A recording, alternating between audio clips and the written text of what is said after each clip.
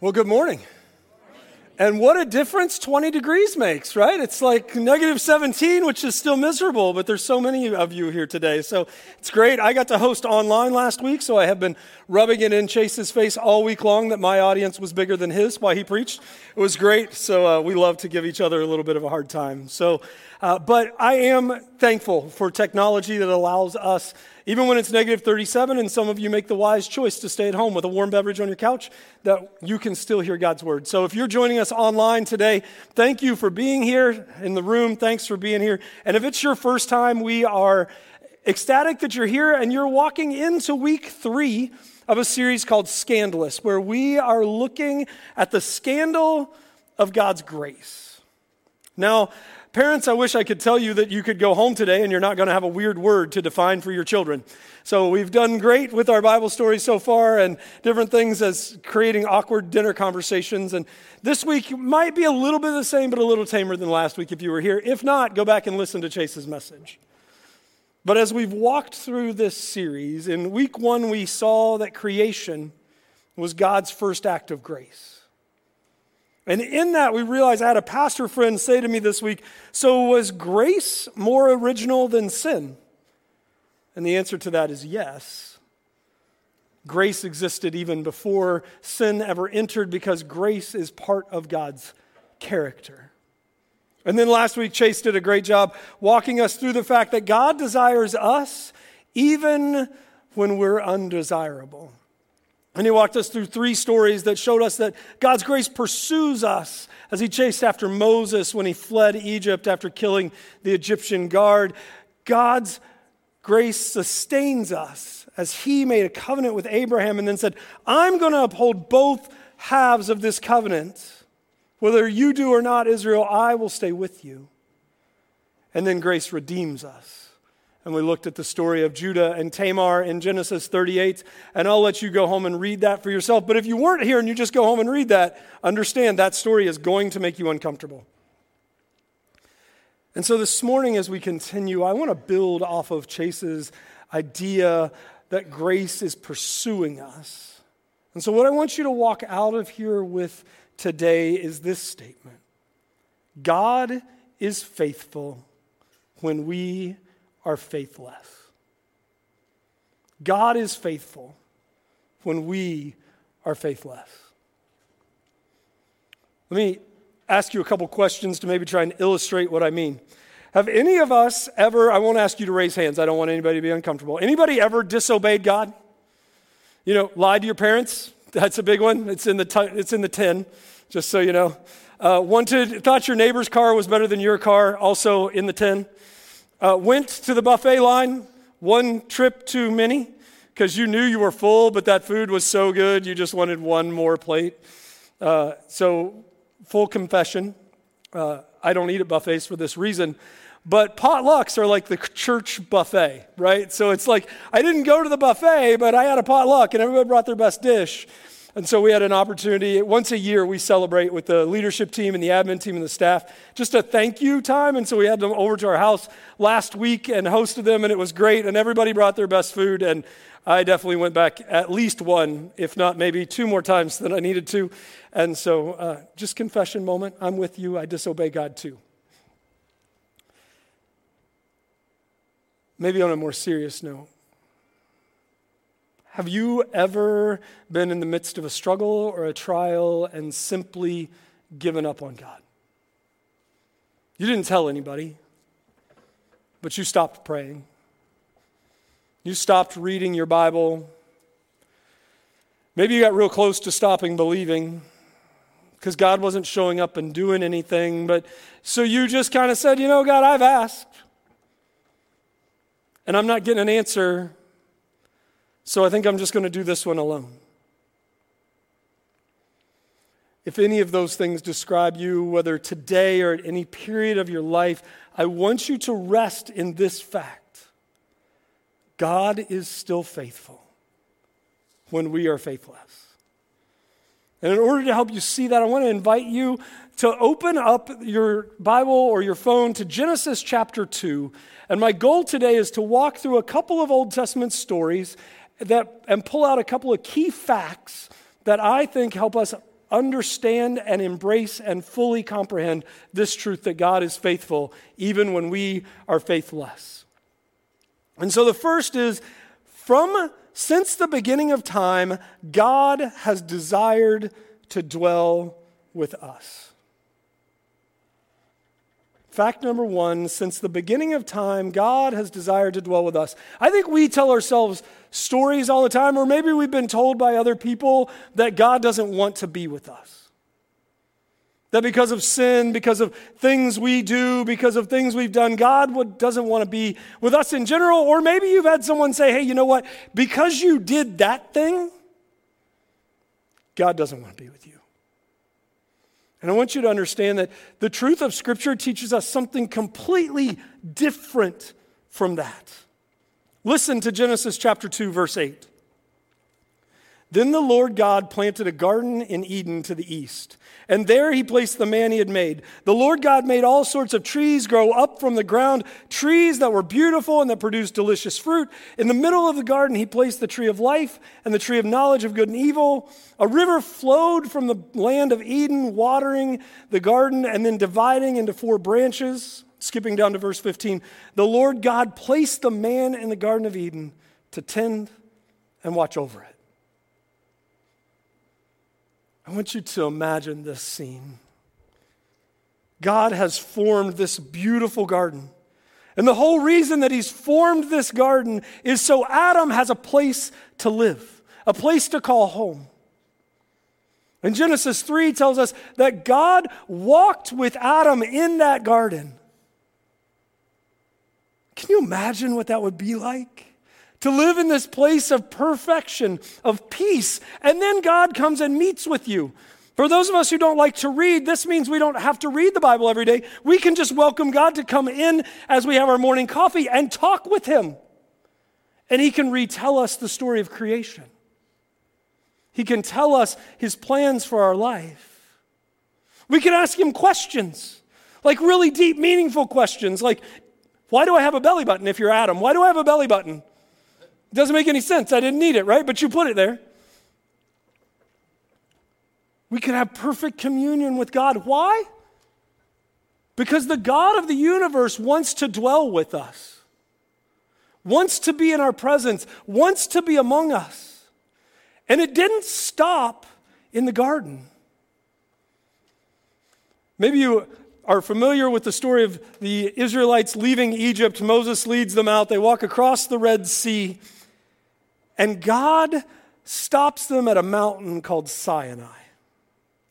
Now, before we get too far in this story, I have a little audience participation part of the show for you. So this is for all of my Bible trivia nerds, all right? And I checked with my son before I used the word nerd.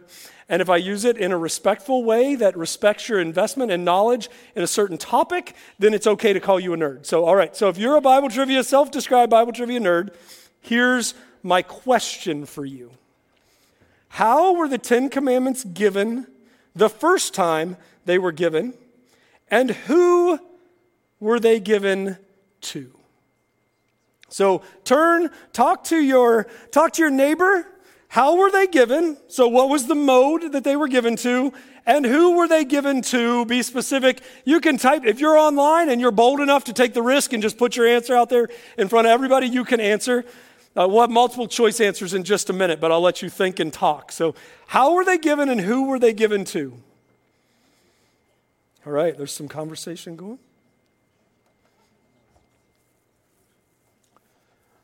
All right, here's how we're going to show the answer. By raise of hands, I'm going to give you 3 choices. You can vote one time, all right? No second, no voting all 3 and being like, I got it right. See, I'm the smartest, right? You get 1 vote. All right. Were the 10 Commandments written down on stone tablets and given to Moses to take to the Israelites? Who thinks that's the way they were given? Moses wrote them on stone tablets, gave them to the Israelites. All right, we got a few hands up there. All right. Second, were they carved in the side of the Egyptian pyramids? Anybody think God just carved them in the Egyptian pyramids so everybody could see them? Okay, no. All right, good. You have a basic understanding of the Bible. That's good. We got that one out. They were audibly spoken to the entire Israelite community. Anybody think that? Audibly spoken to the entire Israelite community. All right, so some of you just didn't vote. That's okay. So you're like, I'm not sticking my hand up and being wrong. There's no way. All right, so here's what I want you to see. God has led the Israelites out of Egypt. We're going straight to Exodus 19 if you want to follow along. We're looking at 19:7. You'll see the answer in just a minute. Moses led them out from the camp to meet with God, and they stood at the foot of the mountain. All of Mount Sinai was covered with smoke, because the Lord had descended on it in the form of fire. The smoke billowed into the sky like smoke from a brick kiln, and the whole mountain shook violently. As the blast of the ram's horn grew louder and louder, God spoke, and Moses spoke, and God thundered his reply. The Lord came down on the top of Mount Sinai and called Moses to the top of the mountain. Okay, let's pause right there for just a minute. Set this scene. You are the Israelites. You have left Egypt. You're in the middle of a desert. There's a giant mountain in front of you. And all of a sudden, that mountain is on fire. And there's smoke everywhere. Why? Because God has come down to dwell on that mountain. There's like an earthquake going on around you because the ground is trembling. And there's a giant trumpet that somebody is playing somewhere and you can't find it to get it to stop. This is a terrifying scene. We would all be scared to stand at the base of a mountain that is burning while an earthquake happens and a trumpet sounds, right? We'd be like, what is going on? And then God says, hey, Moses, I want you to come up on the mountain. And so Moses walks up the mountain. Moses, 80, 90 years old at this point, walks up the mountain. And then God says, hey, listen, I want you to go back down the mountain, and I want you to tell the Israelites not to come up the mountain. I feel like, no problem, God, not coming anywhere close to that mountain. Why does this matter? I want you to see, God came down. We didn't go up. The Israelites don't go up the mountain. God comes down out of heaven to dwell with his people. And listen to what he says in Exodus 19:25, and then in chapter 20, verse 1, and this is the answer to our trivia question. So Moses went down to the people and told them what the Lord had said. And God gave the people all these instructions. God audibly speaks the 10 Commandments to the entire community of Israel the first time they're given. This is not just trivia. This is God saying, listen, I want to be with you. I want you to be my people. I want to be your God. I'm establishing this covenant with you. I'm telling you these 10 things so you know how to live in relationship with me. I've come down from heaven. I want to be with you. Exodus 19:4-6 says, you have seen what I did to the Egyptians, God speaking. You know how I carried you on eagle's wings and brought you to myself. Now if you will obey and keep my covenant, you will be my own special treasure from among the people of the earth, for all the earth belongs to me, and you will be my kingdom of priests, my holy nation. God says, I want to be with you. These 10 commandments are how we're going to live together. But that's not enough, because God calls Moses back up the mountain in Exodus chapter 24. And Moses goes back up. And what God does for the next 7 chapters of Scripture is gives Moses the blueprint of how they're going to build the tabernacle. Tabernacle is a fancy word for tent. They're going to build a tent where God is going to do what? Come and meet with or dwell with the Israelites. It's the place that God wants to be in relationship with them. God says in Exodus 25:8, have the people of Israel build me a holy sanctuary so I can live among them. God wants to live among us. And the amazing thing about the tabernacle, and we miss this because we miss some of the imagery and some of the things that are there that the Hebrew people would have picked up on, the tabernacle is meant to mirror Eden. God is saying to the Israelites, I don't just want to dwell with you. I want to dwell with you like I dwelt with Adam in the Garden of Eden. And I want to be with you. I want you to be my people.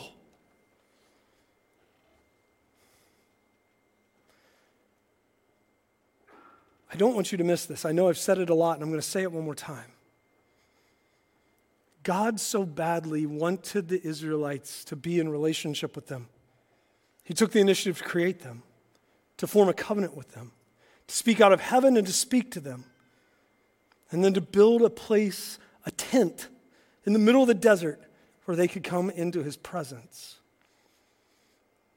Fact 2 for the morning speaks to our ability to experience this, and that is this: humans have perpetually done their own thing. God says, I want to dwell with you. Since the beginning of time, I've wanted to be with you. And we keep saying, thanks, God, but one tree, perfect garden, one tree, don't eat of that tree, and you can live here forever. If you know anything about Scripture, they ate of the tree. It's what we call the fall. And it's when everything in all of creation broke and Adam and Eve get kicked out of the garden. And yet God says, no, that's okay. I'll build a tent, and I'll come and dwell with you, and we can be together. And I want to go back to our story in Exodus, because Moses has been up on the mountain, right, getting the instructions for how to build that tent. He's been there for 40 days. And when he comes down, this is what he sees in Exodus chapter 32. When the people saw how long it was taking Moses to come back down the mountain, they gathered around Aaron. Come on, they said, make us some gods who can lead us. We don't know what happened to this fellow Moses who brought us here from the land of Eden. So Aaron said, take the gold rings from the ears of your wives and your sons and daughters and bring them to me. And all the people took the gold rings from their ears and brought them to Aaron. And then Aaron took the gold and melted it down and molded it into the shape of a calf. When all the people saw it, they exclaimed, oh, Israel, these are the gods who brought you out of the land of Egypt. Aaron saw how excited the people were, so he built an altar in front of the calf. Then he announced, tomorrow we will have will be a festival to the Lord. The people got up early the next morning to sacrifice burnt offerings and peace offerings. And as they celebrated with the feasting and drinking, and they indulged in pagan revelry. Seriously? What makes it important that God spoke the 10 Commandments to all of Israel is they all heard, you shall have no other gods before me, and you should make no graven image. They all heard God speak that. If we think about the covenant that God made with the Israelites as a marriage, which is maybe the best image we have to understand this is a covenant where two people have come together and say, if you're not faithful, I will still be faithful. And this covenant marriage that God walks into with us. Preston Sprinkle says this: the Israelites just committed adultery on their wedding night. I want to be with you. I want to have a tent where we dwell together. They heard the words spoken. They heard the commands given. 40 days, less than a month and a half. Tired of waiting. Let's make other gods. Aaron the priest, the guy who's supposed to lead them in worship of God, is like, you're right, we should. Great idea. Bring me your gold. We'll melt it down. I'll make a calf. We'll worship it. Oh, but we'll put an altar to the one true God in front of the calf.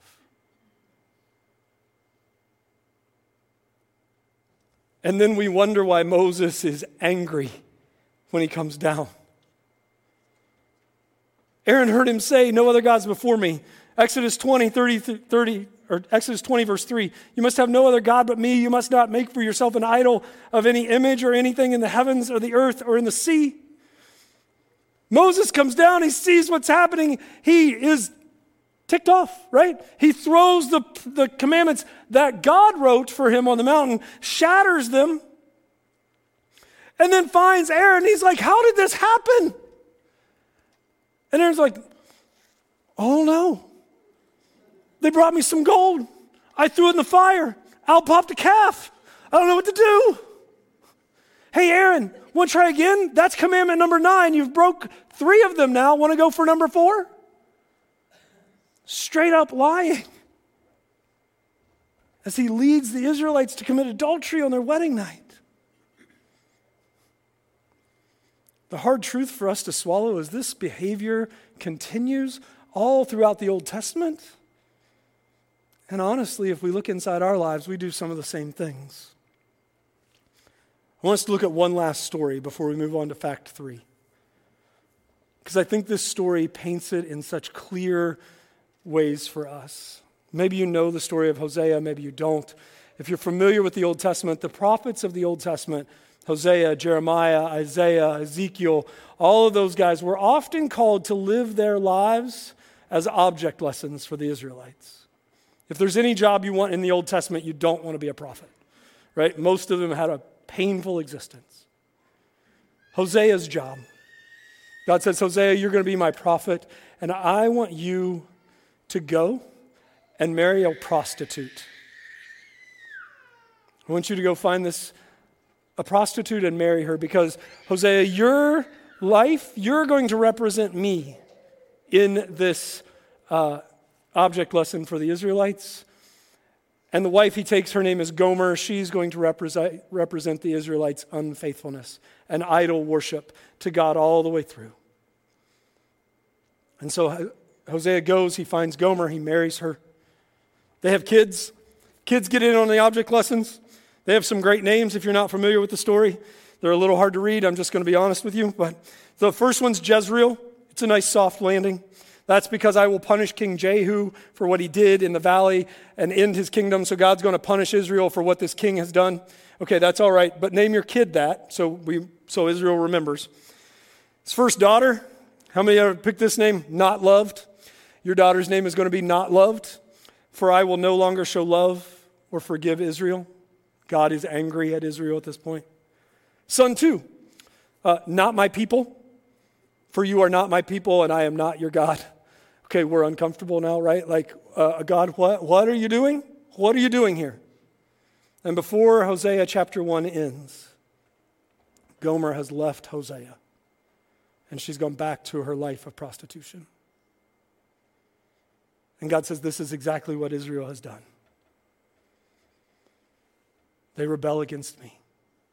They worship other gods. They turn their back on me. Which brings us to our third fact this morning. God remains faithful to his covenant no matter the cost.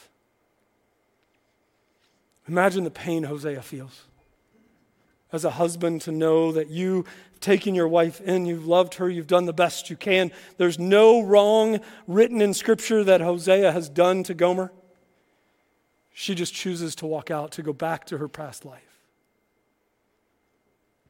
But God will remain faithful no matter the cost. And Hosea chapter 3 says this, Then the Lord said to me, Go and love your wife again.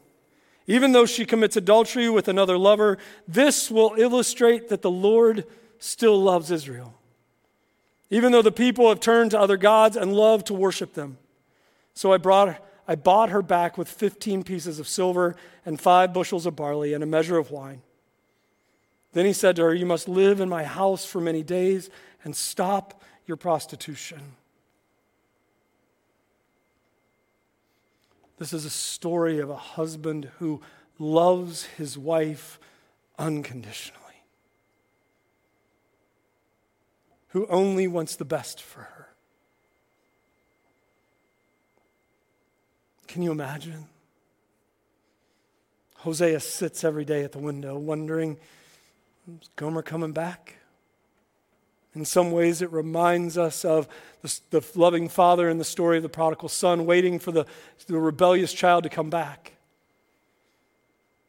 But in this story, the child never comes back.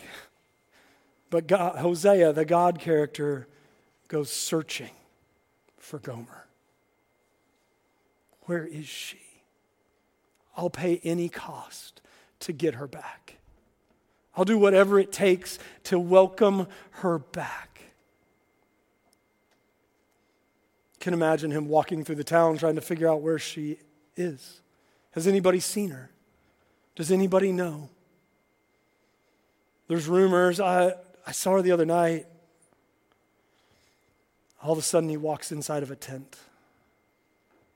And what he walks into is the scene of a slave auction.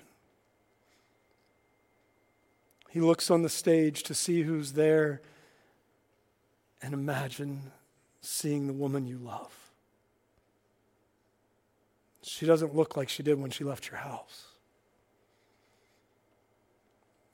She spent night after night on the street, used and discarded by man after man. Maybe in today's day and age, she would have used the money she made to buy drugs or alcohol to numb the pain, to end the suffering.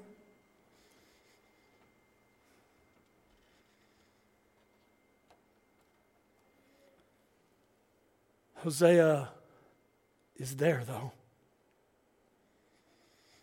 The value he pays for her just seems like a number to us, but historians tell us that's half the worth of a slave of that day. So Gomer's been on the stage for a while and nobody's bidding. Finally, somebody says, I'll pay half. No counterbids, sold. Gomer walks off the stage into the back room. Hosea goes back to pay for his bride, and you can just imagine what's going on in Gomer's head. What's my life going to be like now? What's going to happen? Is this going to get better or worse?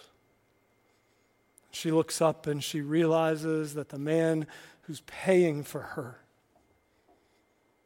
is Hosea, her husband.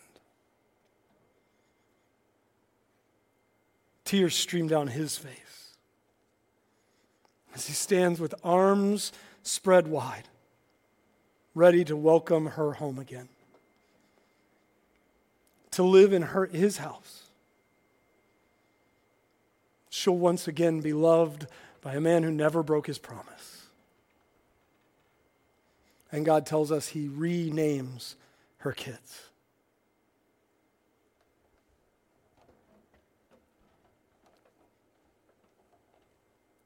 God will always remain faithful to his promise, and he'll pay no matter the cost. Yes, he's angry in Hosea chapter 1 because of Israel's rebellion, but I want you to listen to his words in Hosea chapter 11. For my people determined to desert me. They call me the Most High, but they don't truly honor me. How can I give you up, Israel? How can I let you go? How can I destroy you like Admah and demolish you like Zeboim? My heart is torn within me, and my compassion overflows. No, I will not unleash my fierce anger. I will not completely destroy Israel, for I am God and not a mere mortal. I am the Holy One living among you, and I will not come to destroy. For someday the people will follow me. God wants nothing more than to dwell with his people. For us to be faithful like he is faithful. He instructed the Israelites to build a tabernacle. And he met them there despite their affair on their wedding night. Doesn't matter how many times Israel is unfaithful to God, God will always be faithful to Israel. Gomer went and paid the price to buy back, or Hosea went and paid the price to buy back Gomer. But God ultimately paid the ultimate price. Because after watching chapter after chapter after chapter of the Old Testament and us continue to not be faithful, God sent his Son to do what he promised in the first place. I'll fulfill both halves of the covenant. And so he sent Jesus to live as a perfect human being, to do what we couldn't do, and die and pay the price we couldn't pay. Because there's no cost God won't pay to be in relationship with us. That's grace. That's what's so scandalous about it. The Creator, perfect in every way, died for our mistakes, a humiliating death, so God could be with us for eternity. God is faithful when we are faithless. God's grace is scandalous because it caused him to love someone like me, who sometimes yells at my kids when they don't deserve it, who loves to eat too much, and who doesn't always love my neighbor like I've been loved, because if I'm honest, I'm just selfish. And the scandal of God's grace is he loves someone like you, who isn't faithful, who messes up. And God stands with arms wide open and says, welcome home. The deepest scandal is that Jesus did everything. And he did it for everyone, knowing that some of us would totally reject him and want nothing to do with him. Yet he went to the cross to show God's faithfulness and allow everyone to experience grace. If you're here today, whether in the room or online, and you haven't experienced God's grace, please don't leave here today without talking to somebody. There are people online who would love to talk with you in a private room so that you can experience the grace that God has. Because no matter how you feel, no matter what you think you've done, no matter whether you've been told that God has grace for you or not in the past, the truth of Scripture is that God is faithful when we are faithless. Let's pray. Dear Heavenly Father, God, it's hard to look at these stories and see what the Israelites did and how they treated you, and yet, God, it's hard to look at those because then we have to look at ourselves. And we have to see how we've treated you.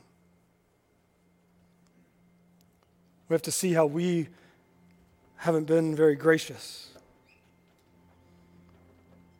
We have to see how we've turned our back and done our own thing and rejected you.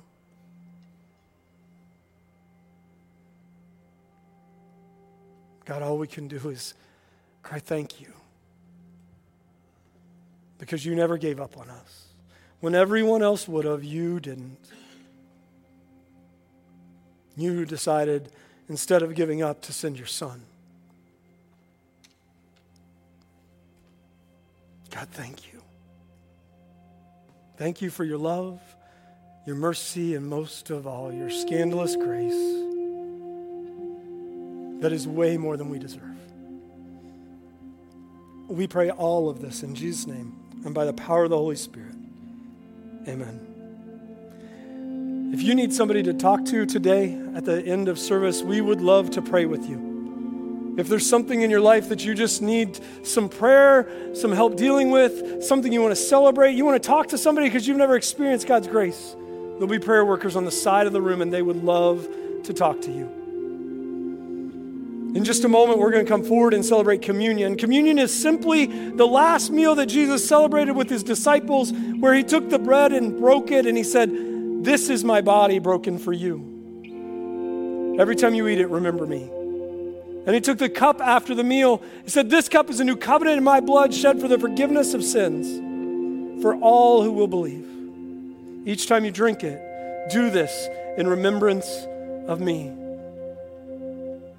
As you come today, every one of us who believes that Jesus is who he says he is welcome to come. But as you come, I want you to remember the scandal of God's grace for you and for me. That Jesus laid down his life so God could dwell with us and in us. The other way we respond to God's word is through acts of generosity and gratitude. And so if you came prepared to do that today, and to do it cheerfully because of what God has done for you, we ask that you would, there's 3 ways for you to give on the screen. You do that as God's leading you. Most importantly, I want you to take your time to respond. If you need a minute before you come take communion, if you need to talk to somebody, if you need a minute before you stand and sing, you respond how God is working on your heart today. May God's grace always take our breath away.